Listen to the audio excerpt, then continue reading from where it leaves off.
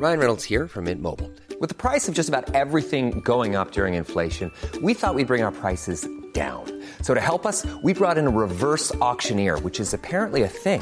Mint Mobile Unlimited Premium Wireless. How to get 30, 30, bit to get 30, bit to get 20, 20, 20, bit to get 20, 20, bit to get 15, 15, 15, 15, just $15 a month? Sold! Give it a try at mintmobile.com/switch.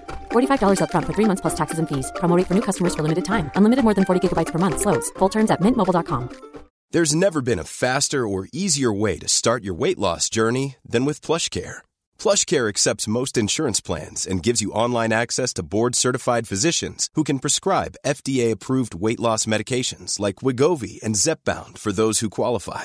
Take charge of your health and speak with a board-certified physician about a weight loss plan that's right for you. Get started today at plushcare.com/weight loss. That's plushcare.com/weight loss. plushcare.com/weight loss.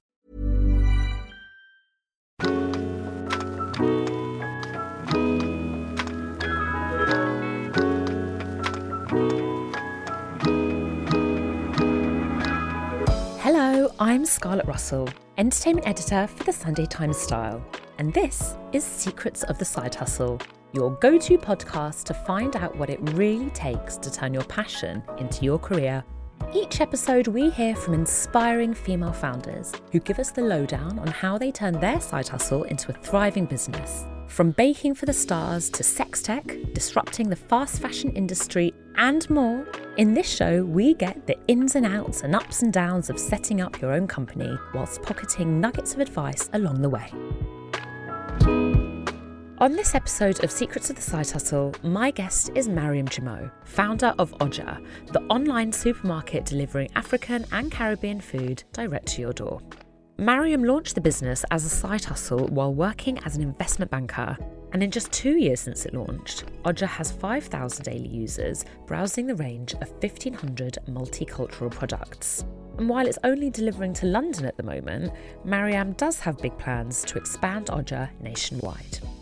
I can't wait to hear all about her exciting and original side hustle.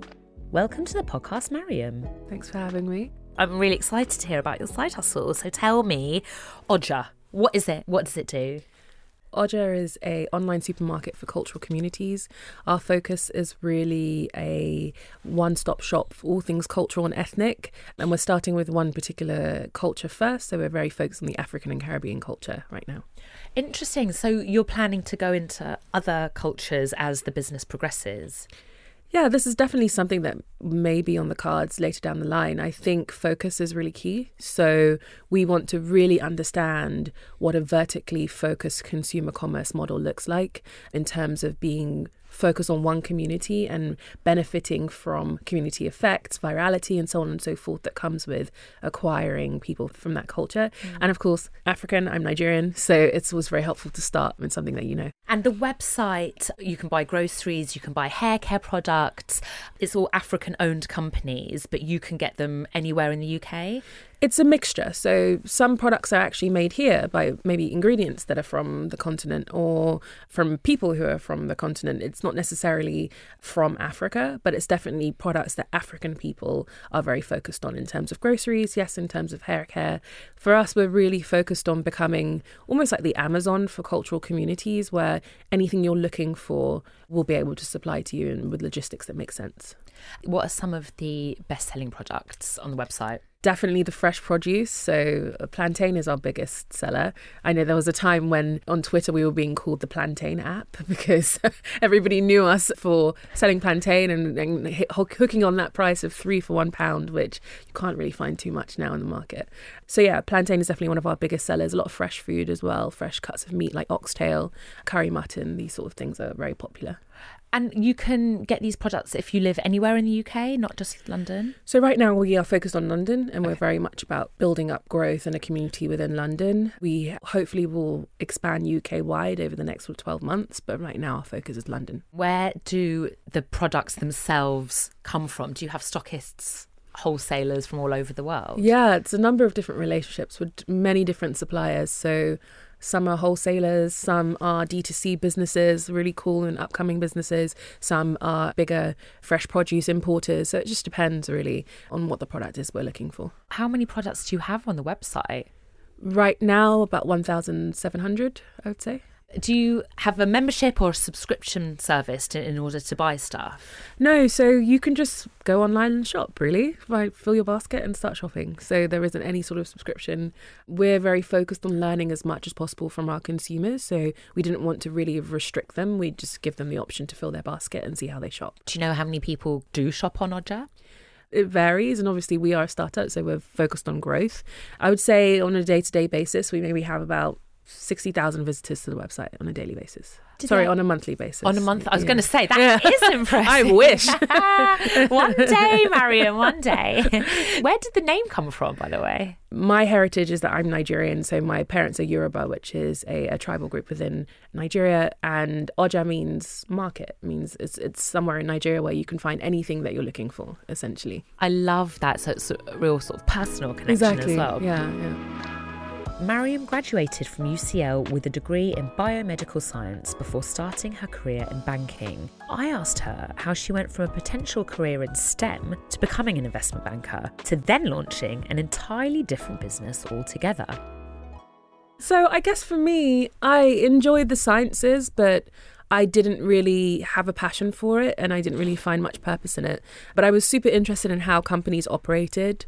So I tried a few things in investment banking to understand how companies merged, how they were acquired, learn a bit more about how they operated.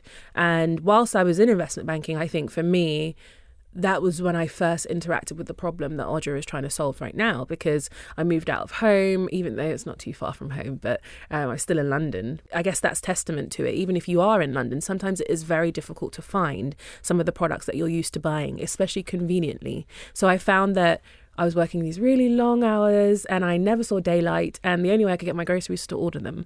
And when I ordered them, there was this huge subset of products that I just stopped eating and I stopped cooking, and it was all to do with my culture. So I found that it was just a question to be asked, like, why is it not easy for me to get these products the way it's easy for me to make an order on Ocado? And that was really where it first started from. And I started to ask the question, yes, to myself, because I wondered, okay, is it just me because I'm a foodie, I love to eat, I love to cook? And also when you're a second generation immigrant, I think it's almost it's like the most portable thing you have to your culture when it comes to food and ingredients like this. But the more I spoke to everybody, I realised that everybody kept finding themselves in the problem. It didn't really matter where they were from, if they were French, if they were German, if they were Nigerian. They kept saying, do you know what, I really want to find products from my culture as well. It just takes too long, or it's too hard, or it's too expensive. And that was really where Odger was born from, as this kind of part frustration on my part, but this actual necessity that showed itself amongst a number of people I spoke to. So you had the sort of seed of the idea. So this was 2018. You're working for Rothschild & Co. As an investment banker. What were you doing as an investment banker? What was your main job there? So what I was doing was mergers and acquisitions advisory. So it was very much advising companies on any big mergers or acquisitions that they would do. And I was doing that for logistics, industrials and business services companies. And I was very junior, so I was doing Excel and PowerPoint. That's really what you do when you're that junior. But it was a good grounding for me in that I learned a lot of analysis. I learned how to build up the bare bones of a company on paper. And that was very helpful when I went out to raise funding. So, between you having the sort of seed of the idea in 2018 to launching in 2020, what was happening in those 2 years for you to start getting the business off the ground and start thinking, oh, this could be more than an idea, this could be an actual legitimate business? Yeah, it's a good question. So it took me a long time to, I wouldn't say start, but to get to a point where I put something out to market, because I had a number of different businesses. It wasn't just Odger that I was working on. And sometimes it's really hard to be disciplined and focused to push out your idea when you're also working. It wasn't until the problem became near enough unbearable to ignore. It was almost like you couldn't ignore it. And that was really the pandemic that brought that to light. So I had the idea, I was sharing it with people, I did user research, I built out designs, I got a tech agency to build the product. But it wasn't until 2020 when I was like, okay, now I'm going to push and get this out, because the pandemic hit and all of a sudden everybody needed groceries delivered and there was nobody delivering these kinds of products. So I then just turned up the volume on everything, started to think about a go-to-market, started to think what data I really needed to go out and understand how to solve this problem. So I did a 3-month pilot in 2020 where I got a few customers and I got them to start shopping on the app. We were structured as a marketplace at that point, which means that we were using smaller stores that already existed and sort of being a go-between via the tech to deliver to people. So I learned to drive in that time as well. So there's a bunch of different things I learned so I could just try and get my business off the ground. And then with that, the results of that 3-month pilot that we ran, I went out to raise money for a different structured business in that we now own supply. So we have a warehouse versus a marketplace. Yeah, the rest is history. So you're saying we. Who was it with you at the time doing all of this? I always say we because Oja is a we effort. I have a team of 15 people who are backing me right now and really believe in the vision and building every single day. But at the time, it was just me, my ops manager, who is now my ops manager, but at the time, like, we were just kind of hustling together to try and figure this out. And then, of course, my tech lead, who manages all of the engineering side of what we do. And you mentioned it as an app. At the moment, it's predominantly a website. You're working on the app. But did you pilot it as an app originally? Exactly, which was probably the wrong decision in hindsight because it takes a lot of effort to build an app. Whereas a website can be quite easily iterated on. You can go live quite quickly. You could even just do a Shopify plugin and you could test your idea in that way. But at the time, I didn't know that. So if I had to go back, maybe I would have done it slightly differently. But yes, I built 2 apps, an Android and an iOS app, and I went live for a pilot with those 2. So I worked with a technology agency to push it out. And how did you come to find a technology agency that you knew, I guess, that you could trust and were going to understand your idea and like not overquote you and that kind of thing? You learn these things as you go because I didn't know, to be honest. That's the honest truth. And I think it's always good to speak to people who have done things before because they can always give you ideas as to the best way or the quickest way to validate your idea. I think whenever you want to build a business or put something out there, you should validate it in the quickest and the cheapest way possible. Whereas I just thought, let me just build some apps and that will help me validate my idea. But there might have even been a better way to do that via, for example, a web. So I just got advice from a couple of people as to how they'd gone about building their initial first product and then thought, yeah, okay, I'm going to do it this way, but I'm going to do 2 apps and I'm going to, really give it my all. And now we are about to go live after about a year with apps. But initially in the first year, web was more than enough for us to prove out our concept. So let's talk a bit about investment. At the beginning, was the seed money your own money? Yeah, I bootstrapped. You bootstrapped. Yeah. I'm guessing you were in a comfortable position as an investment banker? I used my savings. I had other businesses that I was also using. It was almost like I was using one business to fund the other. So it was a bit of a hustle. But yeah, we got there in the end. I think it's good to just have another form of income if you can, even if you are side hustling or want to take the jump and build your business fully. Just having something that maybe doesn't take as much time but that you can maneuver on the side is always very helpful. But presumably in your job as an investment banker you would have had a good grasp on money and how it works, which I'm guessing is a real advantage when you start going out to investors.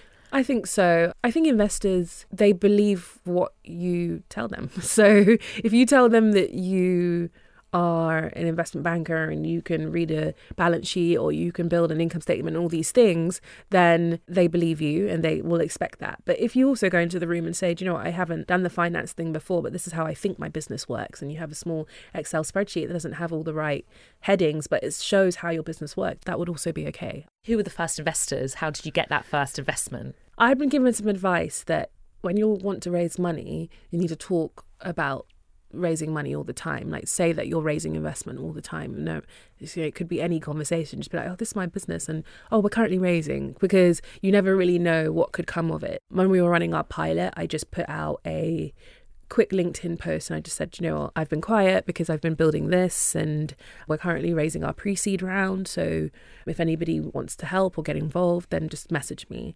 And then this random person just messaged me who was a VC, and he just said to me, I really like what you're building. Should we have a chat? And this was my first proper call. I didn't know what to do. So I was just like, oh, yeah, sure, fine. We jumped on a video call because everything was video then. And I told him what we were working on in the marketplace model. And he said, why don't you just own everything? And I said, well, it doesn't make sense because there's all these complications and this is the cheapest way.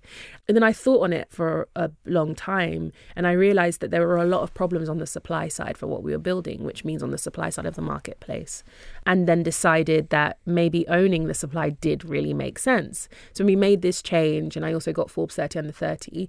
I then went back to him and I said, look, we're thinking about making these changes, but I'd love to speak to someone who you might know, or if you know anyone who could help me along with this. And he was like, great, so I'm going to give you a check. And he was going to invest just based on me going back and kind of telling him what we had learned over the last couple of months, what our progress had been, and what we wanted to do next. That was enough for him to say he was going to put a check in. And now, we speak like every few days. We're very good friends, I would say.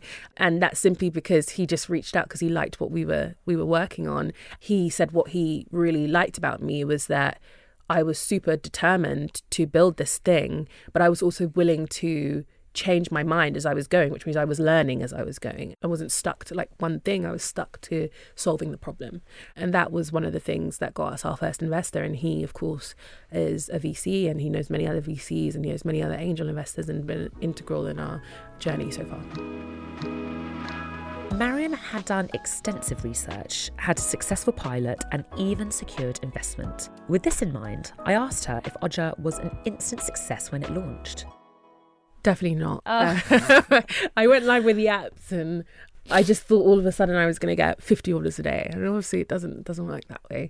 Distribution is very important. And as much as you can build products, you need to understand your market or your community well enough, and how to capture them or how to find where they are so you can put your product in their eye line. And people underestimate that part of business. They think, well, I've got the app, or I've got the, product, or whatever it is, so now they should come. But it doesn't really work that way. You should really think about how you will distribute your product and where your user persona, your main user persona is, and just getting in their eye line and continuously putting your product in front of them. And then they should shop if you've got the right product market fit. And presumably within that is publicity and getting the word out there. How did you do that? Yeah, for sure. To be honest, it was very much a case of speaking about what I was doing to a number of different people. And I would say the fundraise helped as well. So having raised money from great investors and having great people backing us, that helped us get picked up in things like press and publicity a bit more. But we never really had a press strategy, so to speak. It kind of came quite organically. I think also being a female founder helps. I think being a Black female founder helps as well. Well, it helps in the sense that there aren't many people who have raised money in VC who have my profile of being sort of a Black female founder, even a female founder. We know historically that less than 1% of VC goes to Black founders and Black women founders, and a small percentage of that also goes to women founders. So that also helps push the story or make it a little bit more exciting than just everybody else who always raising for things they've always raised for before. So, yeah. Where were you finding the little bits of publicity and press? Who was picking up on it? A number of different places, really. There was some of the food-orientated magazines or publications, Foodism and Courier and stuff like this. They were picking it up. And then we also had, when we released the fundraise, we had like TechCrunch cover what we were doing. And of course we had Forbes and all these other kind of publications as well. So it's a mixture of different things for sure. How were you juggling? Because you mentioned earlier you're doing a number of different businesses. You've got a strong entrepreneurial streak. Yeah. Tell me about the juggling, because it sounds like you're in a really demanding job. You said you barely saw daylight, yet you're launching several businesses. Like how are you doing this? So I started my first business when I was in university. In my penultimate year of university, I started a women's network for the professional and personal development of Black women. And we work with all the top firms, including Rothschild, Goldman, Clifford Chance, all of the big law firms, big banks, consulting firms. That was my first side hustle. That was my first business. And I just kept that going whilst I was working. I had to get another team in place to keep it running because I didn't have time to do it myself. I'd gone into working with a business, if that makes sense. Then I had worked on a couple of projects. I did some consulting work with some startups. I also had worked with a couple of projects with people who wanted to set up similar kinds of businesses. So I was kind of used to just having many things to do. But it got to a point where I realised that I was very, very passionate about Oja, and I felt like it really tied in with my purpose. And I saw a really great opportunity to make a difference for a lot of people. So that was really why I then said, okay, now I need to take a complete step away from everything else and be 100% focused on Oja. That was like mid-2020, as leading up to going live with the pilot. Yeah. Were you nervous about leaving this cushy job and going off on your own? Not really, no. I feel like you reach a point where you need to do things that just serve you, like they make sense for you and what you have planned for yourself and where you see yourself in the future. And I think corporate jobs are great, and I think they're a great grounding for training and so on and so forth. But it just wasn't necessarily for me, is what I had found. How's that been for you? How have you found it? It's been great, but it comes with its own challenges, right? Where you're this person who juggles loads of businesses and has loads of hands in different pies, to being very focused on this one pie that you really want to do well. And then you have this team of people that you actually care about, and they've come to join your mission and they really believe in what we're building. And you just want to keep delivering for everybody involved, including your investors. That is a very big jump to go from varied focus to a lot of focus in one place. It can sometimes take over your whole life. It's no longer a side at all. It's almost like your life is a bit of a side, but it's also exciting, and I feel like it's worth trying, seeing how it goes. You're listening to Secrets of the Side Hustle with Scarlett Russell. There'll be more secrets coming up just after this.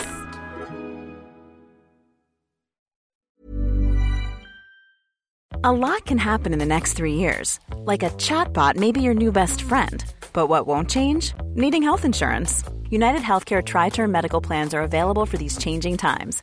Underwritten by Golden Rule Insurance Company, they offer budget-friendly, flexible coverage for people who are in between jobs or missed open enrollment. The plans last nearly 3 years in some states, with access to a nationwide network of doctors and hospitals. So for whatever tomorrow brings, United Healthcare Tri-Term Medical Plans may be for you. Learn more at uh1.com. Hiring for your small business? If you're not looking for professionals on LinkedIn, you're looking in the wrong place. That's like looking for your car keys in a fish tank.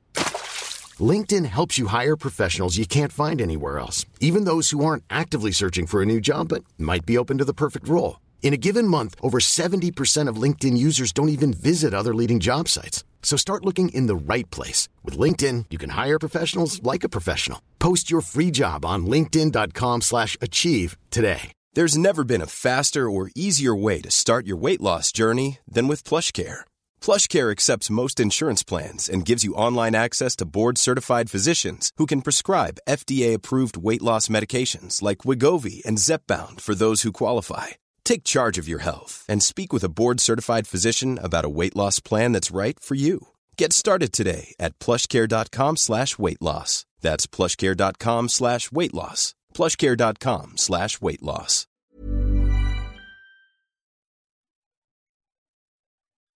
Welcome back to Secrets of the Side Hustle with Scarlett Russell.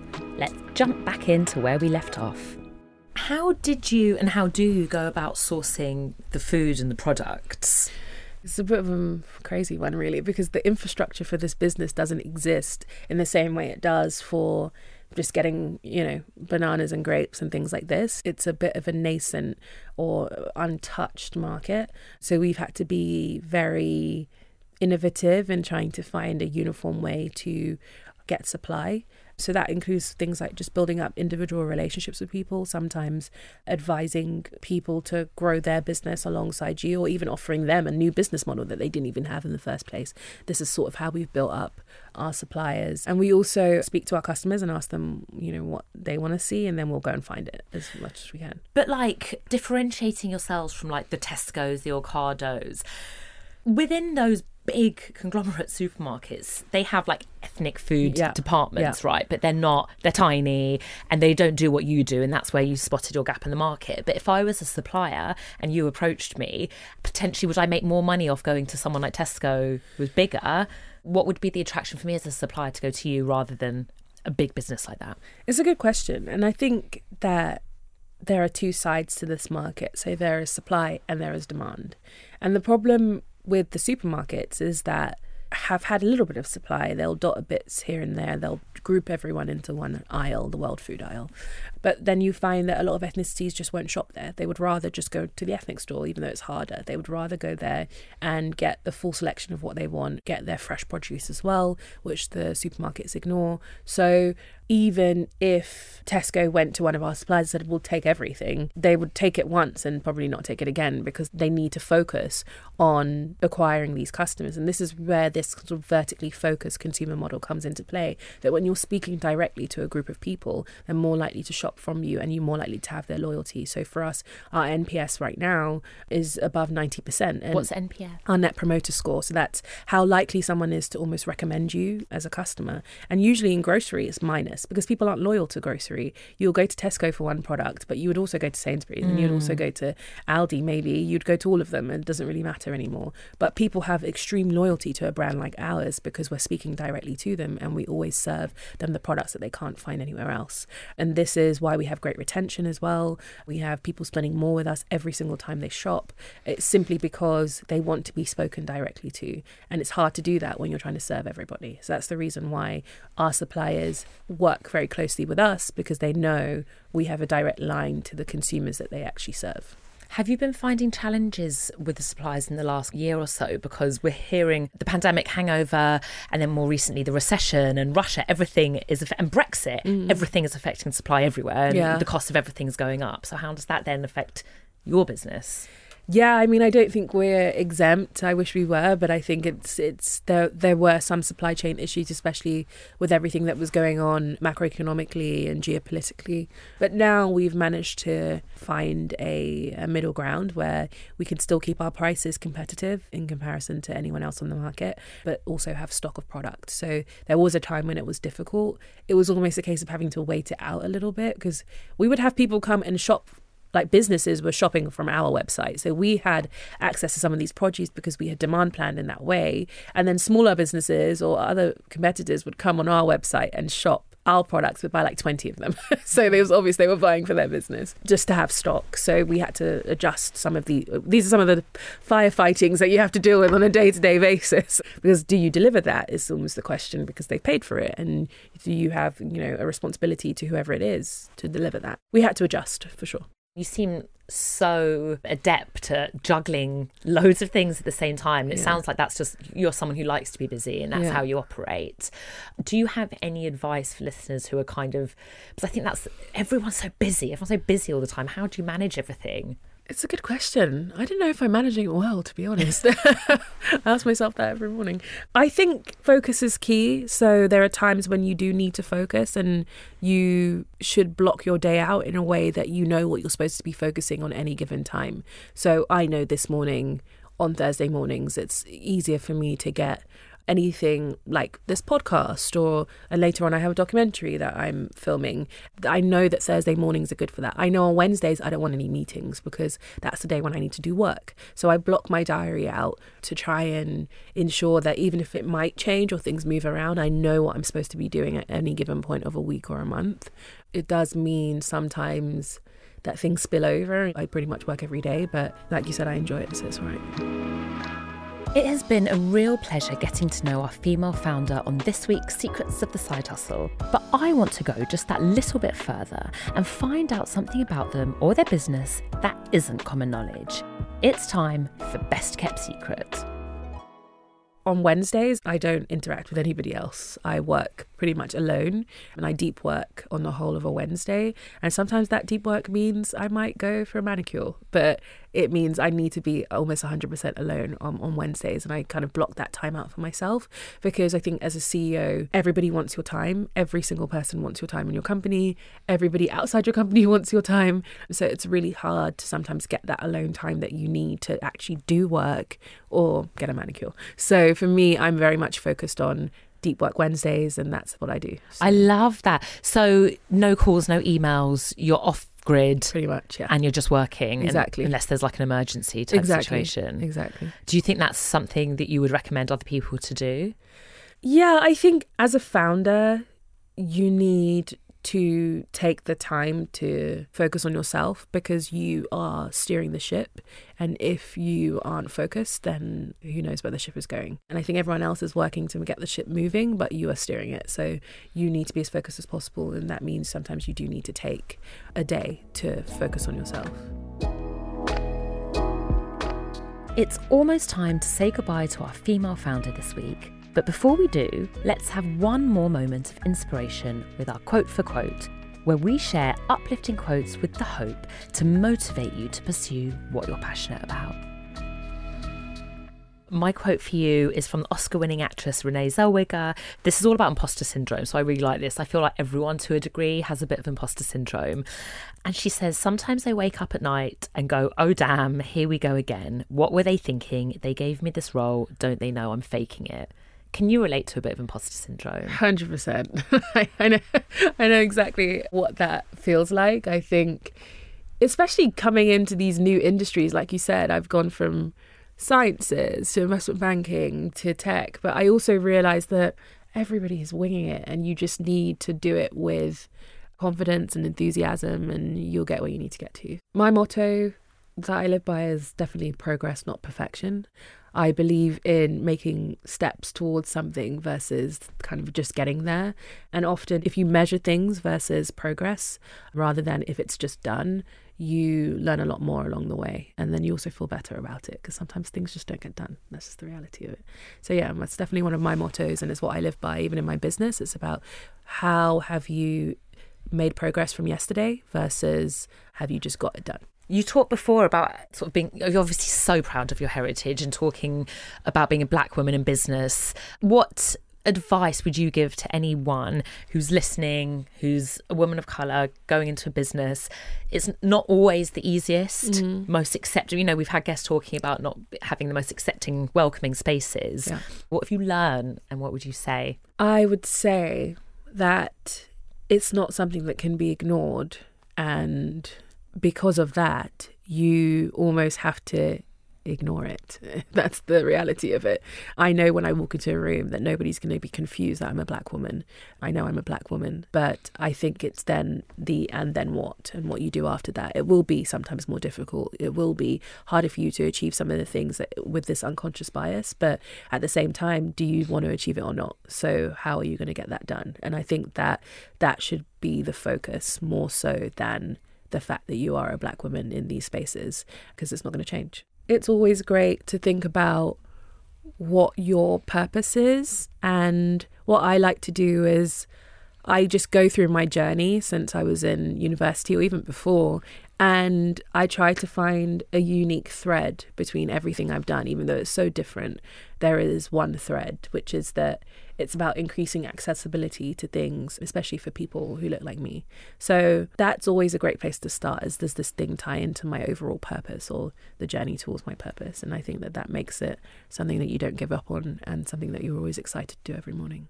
What is the future for growing the business? What are your plans over the next few years? We're really excited to expand the range, get more customers, try and tie in a lot of cultural elements to the business. So getting really cool brand ambassadors. I think what's great about African and Caribbean culture is that, you know, it's very integral in personalities in sports or personalities in music, and just finding that intersection between, you know, culture and commerce. That's really what we're very focused on. So there should be some exciting partnerships being launched and being announced, hopefully in the next 12 months. So that's really our focus, about growing the business, and then also thinking about how we become that one-stop shop for everything that these cultures might be looking for. And you mentioned earlier going nationwide rather than just in London. Yeah, of course, and go and spreading in terms of expanding as well. We want to go UK wide, but we also get messages from people in Germany saying, "Could you send stuff to us?" Or people in France, or sometimes in America as well, where you can kind of find these things, but there isn't one unified brand really tackling this, and we think that this is an exciting market to be in. Fantastic. If you want to find out more about Oja and buy some of the amazing products, it's www.oja.app. Thank you so much, Mariam, for coming on. It's been a pleasure speaking with you. Thank you. You've been listening to Secrets of the Side Hustle with Scarlett Russell and our fantastic female founder this week, Mariam Jimo. The series producer is Anya Pierce. If you enjoyed what you heard, why not follow the podcast so that you never miss an episode? And you can listen back to all our previous episodes on the free Times Radio app, or download them from wherever else you get your podcasts. I'll be back with more Secrets of the Side Hustle next week.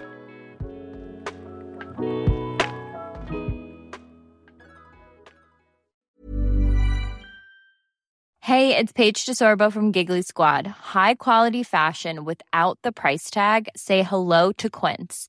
I'm snagging high-end essentials like cozy cashmere sweaters, sleek leather jackets, fine jewelry, and so much more. With Quince being 50 to 80% less than similar brands. And they partner with factories that prioritize safe, ethical, and responsible manufacturing. I love that. Luxury quality within reach. Go to quince.com/style to get free shipping and 365-day returns on your next order. Quince.com/style. Planning for your next trip? Elevate your travel style with Quince. Quince has all the jet-setting essentials you'll want for your next getaway, like European linen, premium luggage options, buttery soft Italian leather bags, and so much more. And is all priced at 50 to 80% less than similar brands. Plus, Quince only works with factories that use safe and ethical manufacturing practices. Pack your bags with high-quality essentials you'll be wearing for vacations to come with Quince. Go to quince.com/pack for free shipping and 365-day returns.